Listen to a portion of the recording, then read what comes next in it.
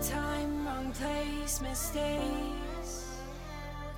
Cold case, now a chase, no breaks. Unsafe is the faith in the faith. It's a cold case. It's a cold, cold case. You're as sick as your secrets, and a lie can't conceal it. So Welcome to Cold Case MHS, where real education meets real life. I'm your host, Randy Hubbard, an instructor of Cold Case MHS, with my co-host, Ashlyn, and we thank you for listening. Feel eyes on you, watching you, waiting to reveal the truth. You run from what's hiding you. I can't make you see it now. Growing up, all teenagers have a place they like to hang out and party. In a small mining and farming town, these places can be an open field, near a lake, far away from parents and other adults from town. New Paris, Ohio is exactly that type of place. In a rural area away from town in July of 1990, that's exactly what was going on. A birthday bash with most of the townies there to have a great time. As the night winds down, it forever will stick in the memories of those present. For this was the night the party lights went out forever for Lisa Buckley.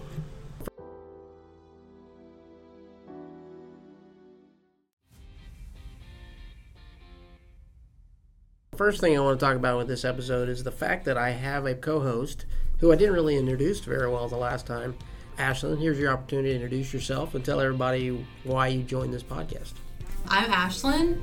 I'm a junior at Mason High School. You asked me to, so I was like, oh, of True, I course. could do that. I'll help you out. I mean, obviously I joined the class out of an interest for it. Forensics, that is. I feel like the experience and like the situation that we're in, just like kind of having a conversation and being introduced to like interesting case details and stuff like that. That's not something I really experienced in forensics, so getting the opportunity to build my education and learning further than in the forensics classroom with a bunch of other students and just being one-on-one and to be able to have interesting conversations that I wasn't able to have before. The good thing about Ashlyn is that she gets to spend all next year with me too, so we'll see how that goes. One of the reasons I wanted to bring her on is that next year I'm hoping that she can help bring people along when we get into this process again. So I appreciate it. Thanks for joining me, and we'll get started with the show. Feel eyes on you, watching you, waiting to reveal the truth. You run from. Warning to our listeners, this episode unfortunately deals with the sexual assault and murder of a beautiful young woman named Lisa Buckley. In the description of her autopsy report, there are some graphic terms used to describe the type of sexual assault. We only use this information to show how the assault of Miss Buckley can put us in the mind and the emotions of her killer. July 7th, 1990, a seemingly fun birthday party turned out to be the last night for Lisa Buckley.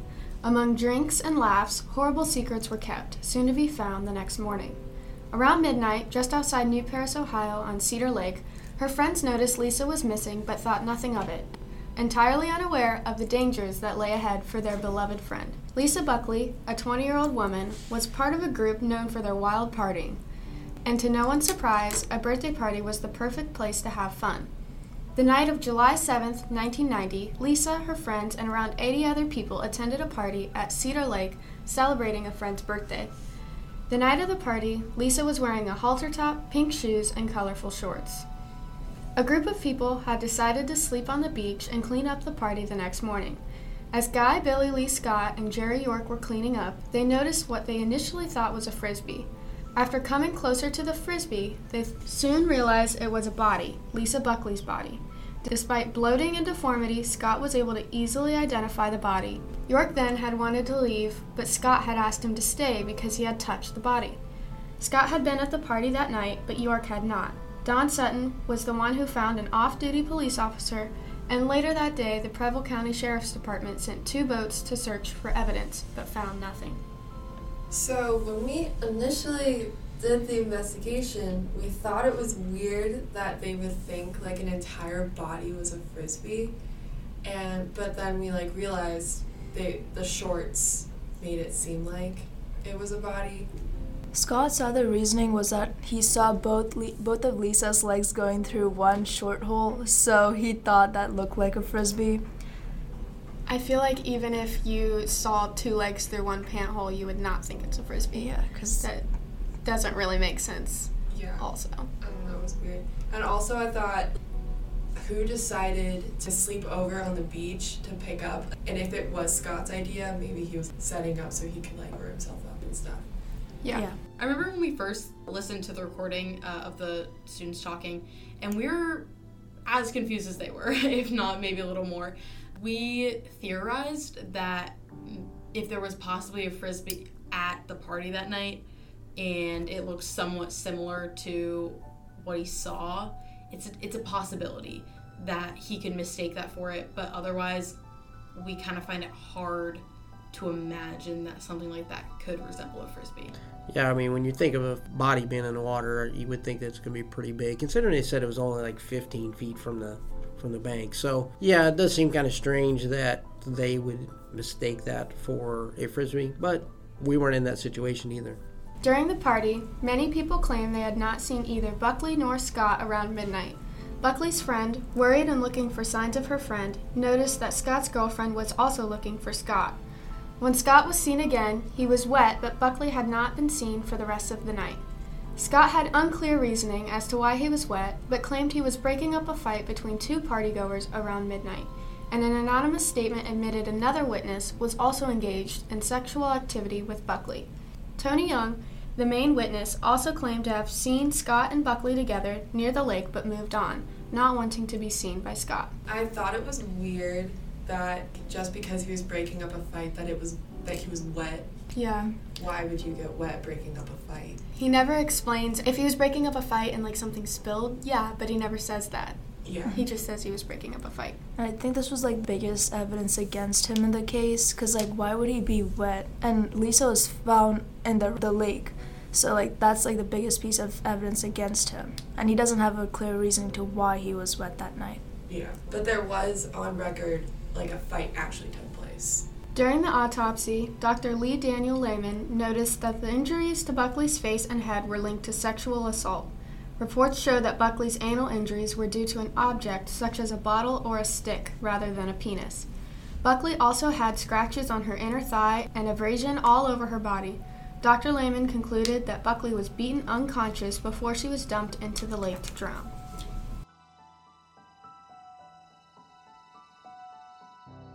Okay, so the autopsy report brings up a very unusual situation, one that's pretty uncomfortable to talk about with my co-host, but the fact that she was sexually assaulted with an object kind of leads to what type of person we're looking for. So what does that tell you? We were thinking that maybe it's someone that's filled with a lot of rage, trying to inflict the most pain possible. Other things that it could possibly be is a countermeasure for not wanting to leave any unwanted traces of DNA on the body. We also think it could possibly be impotence, physically unable to sexually assault her with himself. And I feel like the most interesting approach here would be a female attacker.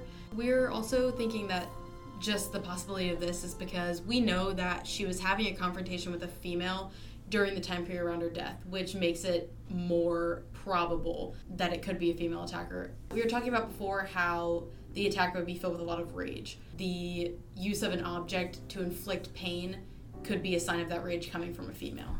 3 months after the murder, Thomas Riley hosted a party that Scott attended. Both Riley and Angie York, those attending that party, testified that Scott had asked the room if they believed he had killed Buckley and if they would turn him in. People responded with a yes.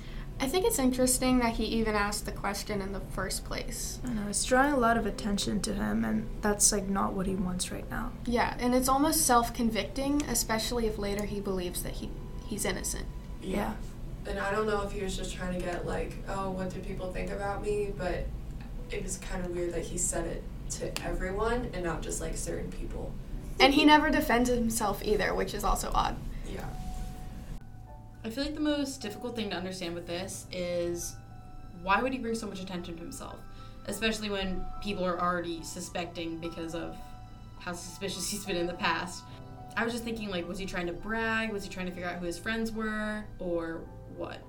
You know, I think in some situations people react differently, and for him, he's already got a lot of people looking at him. He's well known in town, and he might be even just getting mad the fact that people are looking at him, and he's just throwing it out there, hey, how many of you really think I did it? I'm not sure that he's admitting to anything. I just think that he's probably pissed at this point. Jenna Spangler, Scott's girlfriend at the time, had hosted a New Year's Eve party. Angie York says she was also at the party and claims that in a conversation, Scott confessed to killing Buckley. During the summer, Scott was at the Triangle Bar in Greenville, Ohio, with Jason Burkhart and Kevin Gray. Gray was friends with both Scott and Burkhart, but they didn't know each other. While the three of them were smoking outside, they were discussing some of their crimes about themselves. Burkhart had been charged with attempted murder, and Gray commented that it was messed up Burkhart was getting in trouble for something he didn't do, while Scott was getting away with something he did do. Later in the conversation, Burkhart asked Scott what had happened the night of the party, and he claimed he sexually assaulted Buckley as a result of being led on, claiming that he took advantage of the situation and took care of it when Buckley said she would tell the police. Burkhart also asked why Scott wanted to be the first to find the body. Scott said he was worried he had left something at the scene and wanted to be able to explain any evidence that might be connected to him. So he confessed multiple times. It's kind of obvious that he's going to be convicted. Why was it such a shock to the public? You know what I mean? Like, why was there any chance that he could be Innocent? What? Like, it was like a shock him and like his side. Like, they were all shocked, you know what I mean? Not Yeah. like Buckley's family was wanting him to be convicted so bad, but like Scott's family and Scott himself believed he was innocent, yet he confessed to it. So why were they shocked if he confessed? Yeah, I don't know. And also, when Scott said that he wanted to be the first to find the body, that might explain why they were sleeping over at the beach. But we still don't know if it was Scott's idea or not to sleep over. Yeah. And also, the autopsy showed the anal rape was with the means of a stick or a bottle. If this is accurate, why would Scott allegedly take care of being led on without the coroner seeing indications of penile assault? Why would you take care of sexual feelings with a non-sexual object? Yeah. That's true. With this evidence, Guy Billy Lee Scott was charged and convicted of murder, anal rape, and misdemeanor assault of Lisa Buckley on February 18, 1992. But to this day, Scott claims he is innocent. Scott has appealed to the Ohio 12th District, the Ohio Supreme Court, of post-conviction relief with the Butler County Common Pleas Court, and then again with the Ohio 12th District and the Supreme Court. In 1999, he also petitioned for a writ of habeas corpus in the United States District Court for the Southern District of Ohio, which means that he is requesting to see if his detention is lawful. Although they dismissed his petition, they allowed him to appeal to the 6th District in 2002, but they also denied his petitions. In the appeal, Scott explained why he believes the court system failed in convicting him. So this may seem like really strange activity by Scott, considering now that he's in jail and he says that he's innocent. And really, he might have some evidence to prove that he is. Scott bragged a lot, and he had open conversations with a bunch of people. And from those conversations, one would infer that he was involved himself. So it's kind of hard to think how he could possibly appeal to all these courts and get a successful outcome just based on what he's discussed with other people. I find it interesting that he has appealed to multiple courts multiple times over like the past 20 years, and yet they keep rejecting him, but he keeps appealing over and over again. And I wonder why they're so persistent if there's a possibility that he's guilty. And why would he be so persistent if he's guilty? During the party, there were witnesses who claimed that they didn't see Buckley nor Scott around midnight. But Scott claims that there are other witnesses who said they saw him breaking up a fight around this time. Although there are other witnesses for both sides of the story, there's no definite evidence of the whereabouts of Scott around the time of the murder. This conviction was based heavily on circumstantial evidence and witness testimonies, some of which were recanted years later. The testimony of Tony Young was the main one used. He claimed that he saw Buckley and Scott together as we discussed before. However, Young had not told the police what he saw until a year later. He also recanted his testimony twice, one in 2009, another in 2015. The witness account that said he saw Scott and Lisa engaging in sexual activities on his way out of the party really needs to be dissected. In his description of what he witnessed, he said that he saw them for about 2 to 3 seconds from about 30 feet away. Well, the students looked up the weather from that night, and it said it was partly cloudy. Now, partly cloudy may cause a problem, in my opinion. Even if it's clear, the only light that supposedly was in the area would have been a fire from the party, which was far away from where the witness saw them, or the moonlight. This makes me question the validity of this witness a bit. You mean you can definitely ID Scott and Lisa in the dark for 2 to 3 seconds from 30 feet away? I'm not so sure about that. The students and I tested this during the preparation for our end of year presentations. We had students who did not know what Scott, or Ronnie Johnson, Lisa's ex-boyfriend, looked like. We measured off 30 feet, turned the lights off, and there was just enough light coming through the blinds to simulate moonlight. We held the pictures up of each individual separately that had been blown up to almost life size, and then asked them to describe each person they saw after only 3 seconds. They only could describe that each individual was Caucasian, short hair, and a square face. If you look at Scott and Ronnie, you will see that they look very similar to each other. So can we count on the witness account? I'm not sure we can. It's a cold case. It's a cold, cold case. He claimed that he made up his testimony in an attempt to set up Scott. He had been working with Mary Buckley, Lisa's mother, and Judy Stoner. Judy Stoner was the mother of Ricky Stoner. Ricky was involved in a fight with Scott 9 months after Lisa's death. In this fight, Scott ended up shooting Ricky and another individual, killing them both, but Scott didn't end up going to jail for his crimes as he claimed self-defense.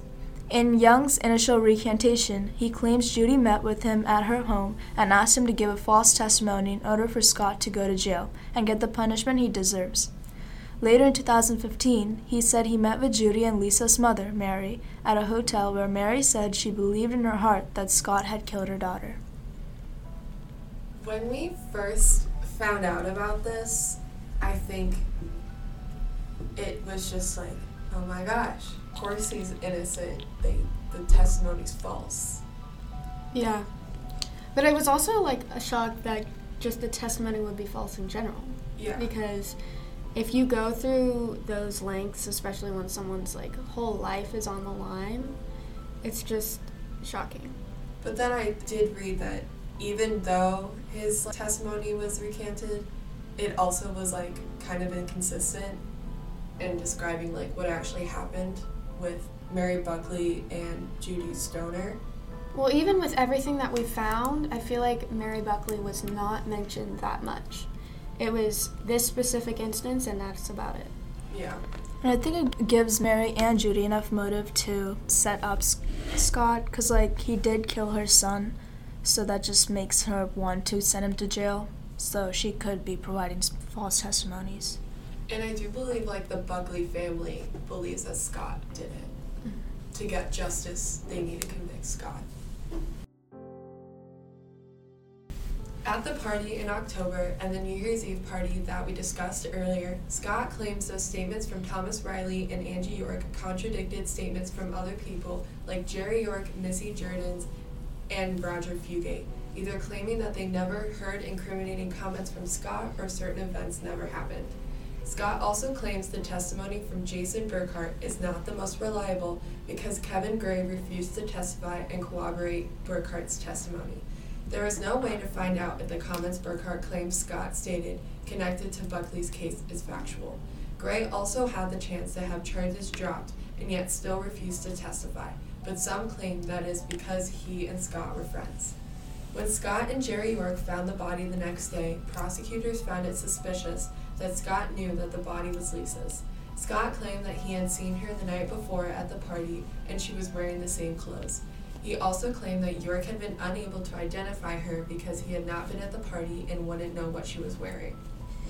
I think that if Scott had known what she was wearing, that it doesn't really make sense why he would think it's a Frisbee. If he knew her well and knew what she was wearing and saw the same color in the lake, wouldn't you assume it might be a friend over a Frisbee? Okay, so they brought up the Frisbee again, and we're just going to touch on it real quick. Yeah, when you're cleaning up after a party that supposedly was going on a farm, could there possibly have been a Frisbee out there that people were throwing around? Sure. And maybe that bright color does kind of lend you to think maybe that's what it is. But the strange part was that Scott immediately, once he figured out that it wasn't a Frisbee, went straight to the fact that it was Lisa. And that seems really strange to me. We were kind of talking back and forth and just thinking, I mean, she had bright colored shorts on, and I think of a toy like a Frisbee, or like, oh, bright colors. So you're like, okay, it's a possibility that you think about that. But I think the weirdest thing about that situation is that he was so quick to identify her at a party where there's a ton of people, and where like supposedly they didn't interact in front of like a bunch of people because people would have been able to identify being together. So I just find it kind of hard to believe that he would be so quick to identify the body like that.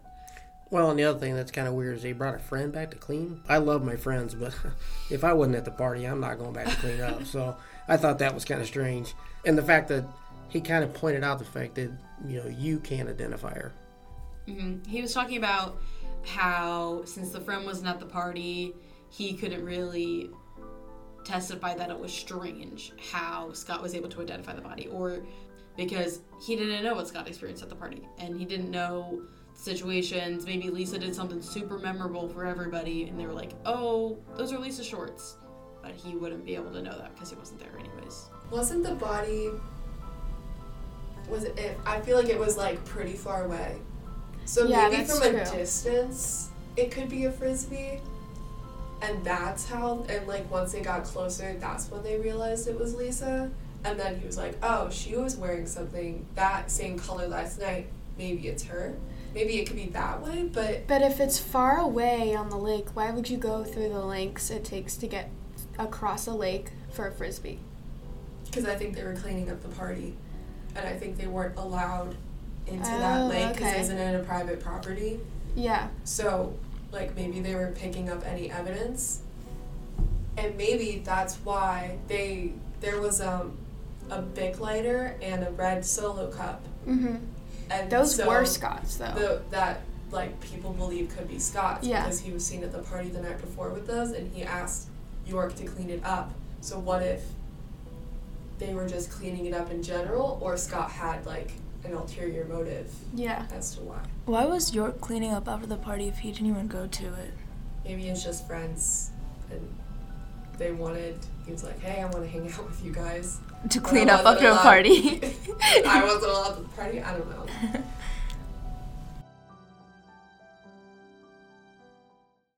During the initial investigation, the police didn't consider other suspects' whereabouts.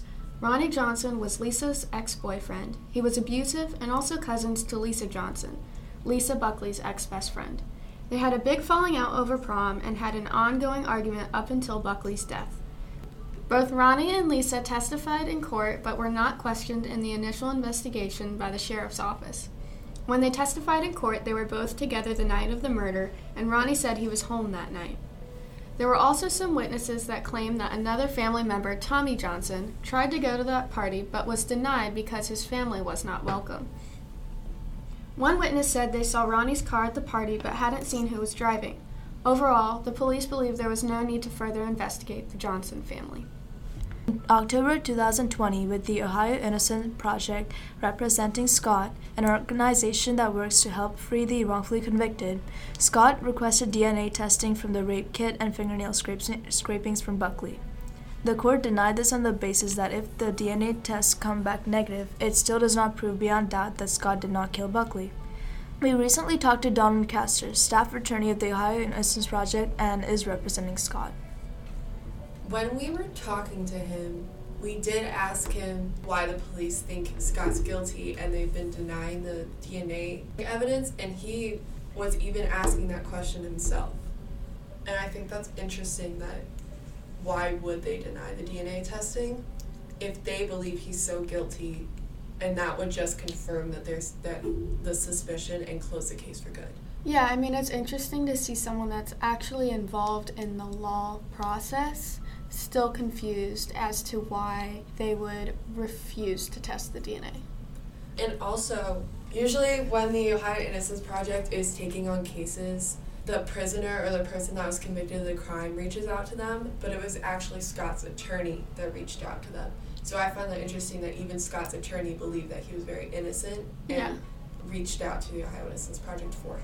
And it just proves that Scott's not the only one that considers himself innocent. Mm-hmm. For those of you that do not know about the Ohio Innocence Project, take some time to look them up.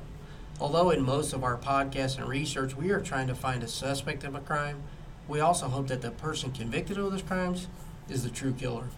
Unfortunately, we know that innocent people get convicted of crimes they did not commit. The Innocence Project has helped exonerate a large number of wrongfully convicted individuals. They have very high standards when taking on a case that appears to be wrongfully convicted. Considering everyone in jail is probably going to say they didn't do it. One thing that seems to be a trend in wrongful convictions is eyewitness accounts. So should Scott get the chance to appeal his case or to have DNA tests done? Maybe.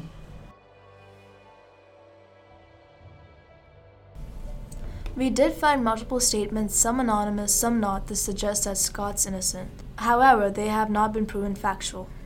Out of the 12 statements, 6 of them claimed the Preble County Sheriff's Department urged them to falsely testify against Scott to reduce some of their own charges. Some claimed that they were brought to isolated locations, another was denied bail and put into solitary confinement until he was asked to forget about the Buckley case. Kevin Gray, the man who was at the bar with Scott and Jason Burkhart, claimed that the conversation between the 3 of them was in fact false and he was asked to go along with the other guy's story by the Sheriff's Department in order to convict Scott. If this is true, that is why he was denied testifying, not because he and Scott were friends, but he did not want to lie on stand. There were also some statements that point to the Johnson family, particularly Lisa Johnson, the ex-best friend. John Warren says that they both had ongoing problems and the Johnson family are people to be feared. There was also an anonymous person who claimed to have been with some of the Johnson family the night of the murder. Lisa, Tommy, Ronnie, and then someone named Jimmy Maddox. Johnsons weren't allowed into the party, so the anonymous person went alone to grab some beers. As they were coming back, they saw Lisa Johnson coming from behind the barn next to the lake, where Buckley was found, and into the car they arrived in, speeding away with Ronnie Johnson and Jimmy Maddox, a friend of theirs, following close behind. 2 months later, the anonymous person was at a hog roast at one of the Johnson family's homes. There, they overheard Jay Johnson, Ronnie's dad, claiming that Lisa Johnson should have let the family take care of it, when Jay Johnson then realized the person had overheard his conversation. 4 months later, the anonymous person got into an accident after losing control of their car, and when they went to the mechanic, they noticed the brakes in their car were cut, suspecting one of the Johnsons were responsible. We have no clue if this is actually true, since it's an anonymous source, but this all just points to how the Johnsons are people to be feared. And it also gives another suspect to Scott, and I think it wasn't looked into initially in the investigation, and I think Scott was just the one focused on. And I think to prove that Scott is guilty, I think they should look into the Johnson family to see if there is a chance. Since it did say the Johnsons were people to be feared, I think the police also kind of stayed away from them for that reasoning, so that's probably why they didn't get investigated too much. In this situation, I feel like once people start questioning if Scott really did do it, they're going to look elsewhere. And, because if Scott didn't do it, who did? And that's the question, and I feel like especially in this case, there's an obvious answer and there's someone that's easy to blame, and that's the Johnsons, just because of connections that they had with Lisa before.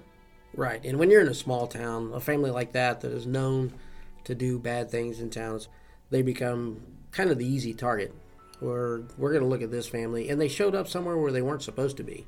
So that, again, is going to now lead people to say, hey, well, I saw so-and-so leave from behind the barn or something of that nature. So it does kind of open up the door for another option to this crime, especially if Scott is so adamant that he did not do it.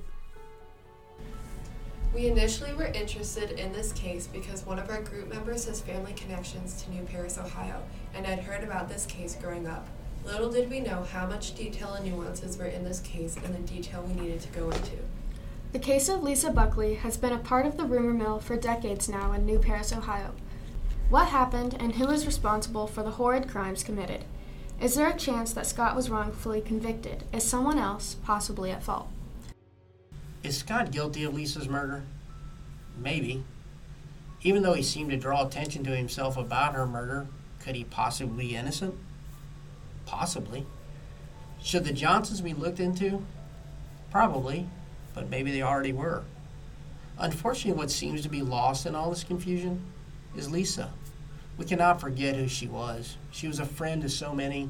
She was someone's daughter and sibling.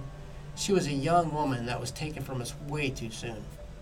As of now, Guy Billy Lee Scott is serving time for her murder. But has Lisa and her family really found justice? Unfortunately, we may never know.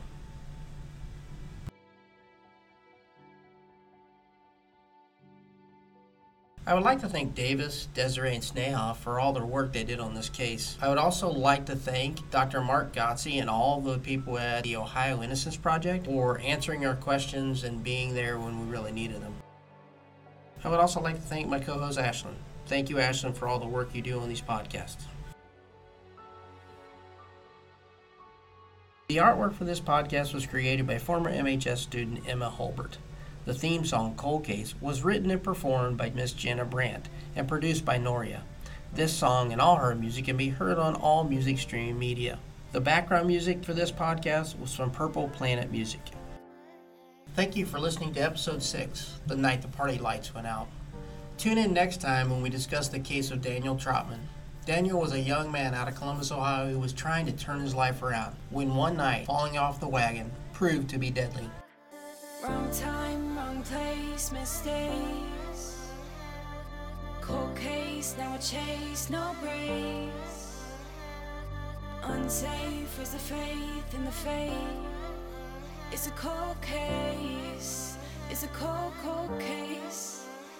You're as sick as your secrets, and a lie can't conceal it. So deep, sinking, stuck overthinking.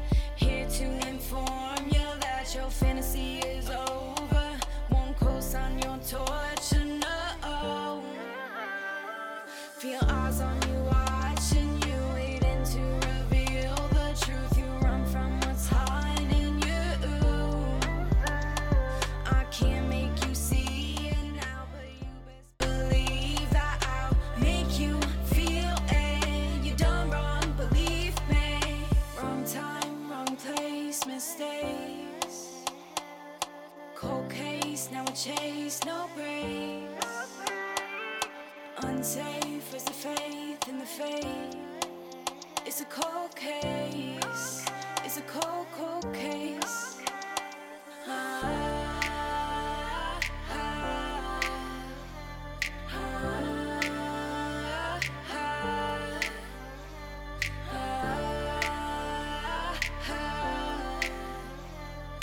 Make you feel it, you done wrong, believe me. Paranoia can't be avoided, they're coming for ya. You got the warning, it's up to you now. Where you going, making choices only destroys you. Feel eyes on you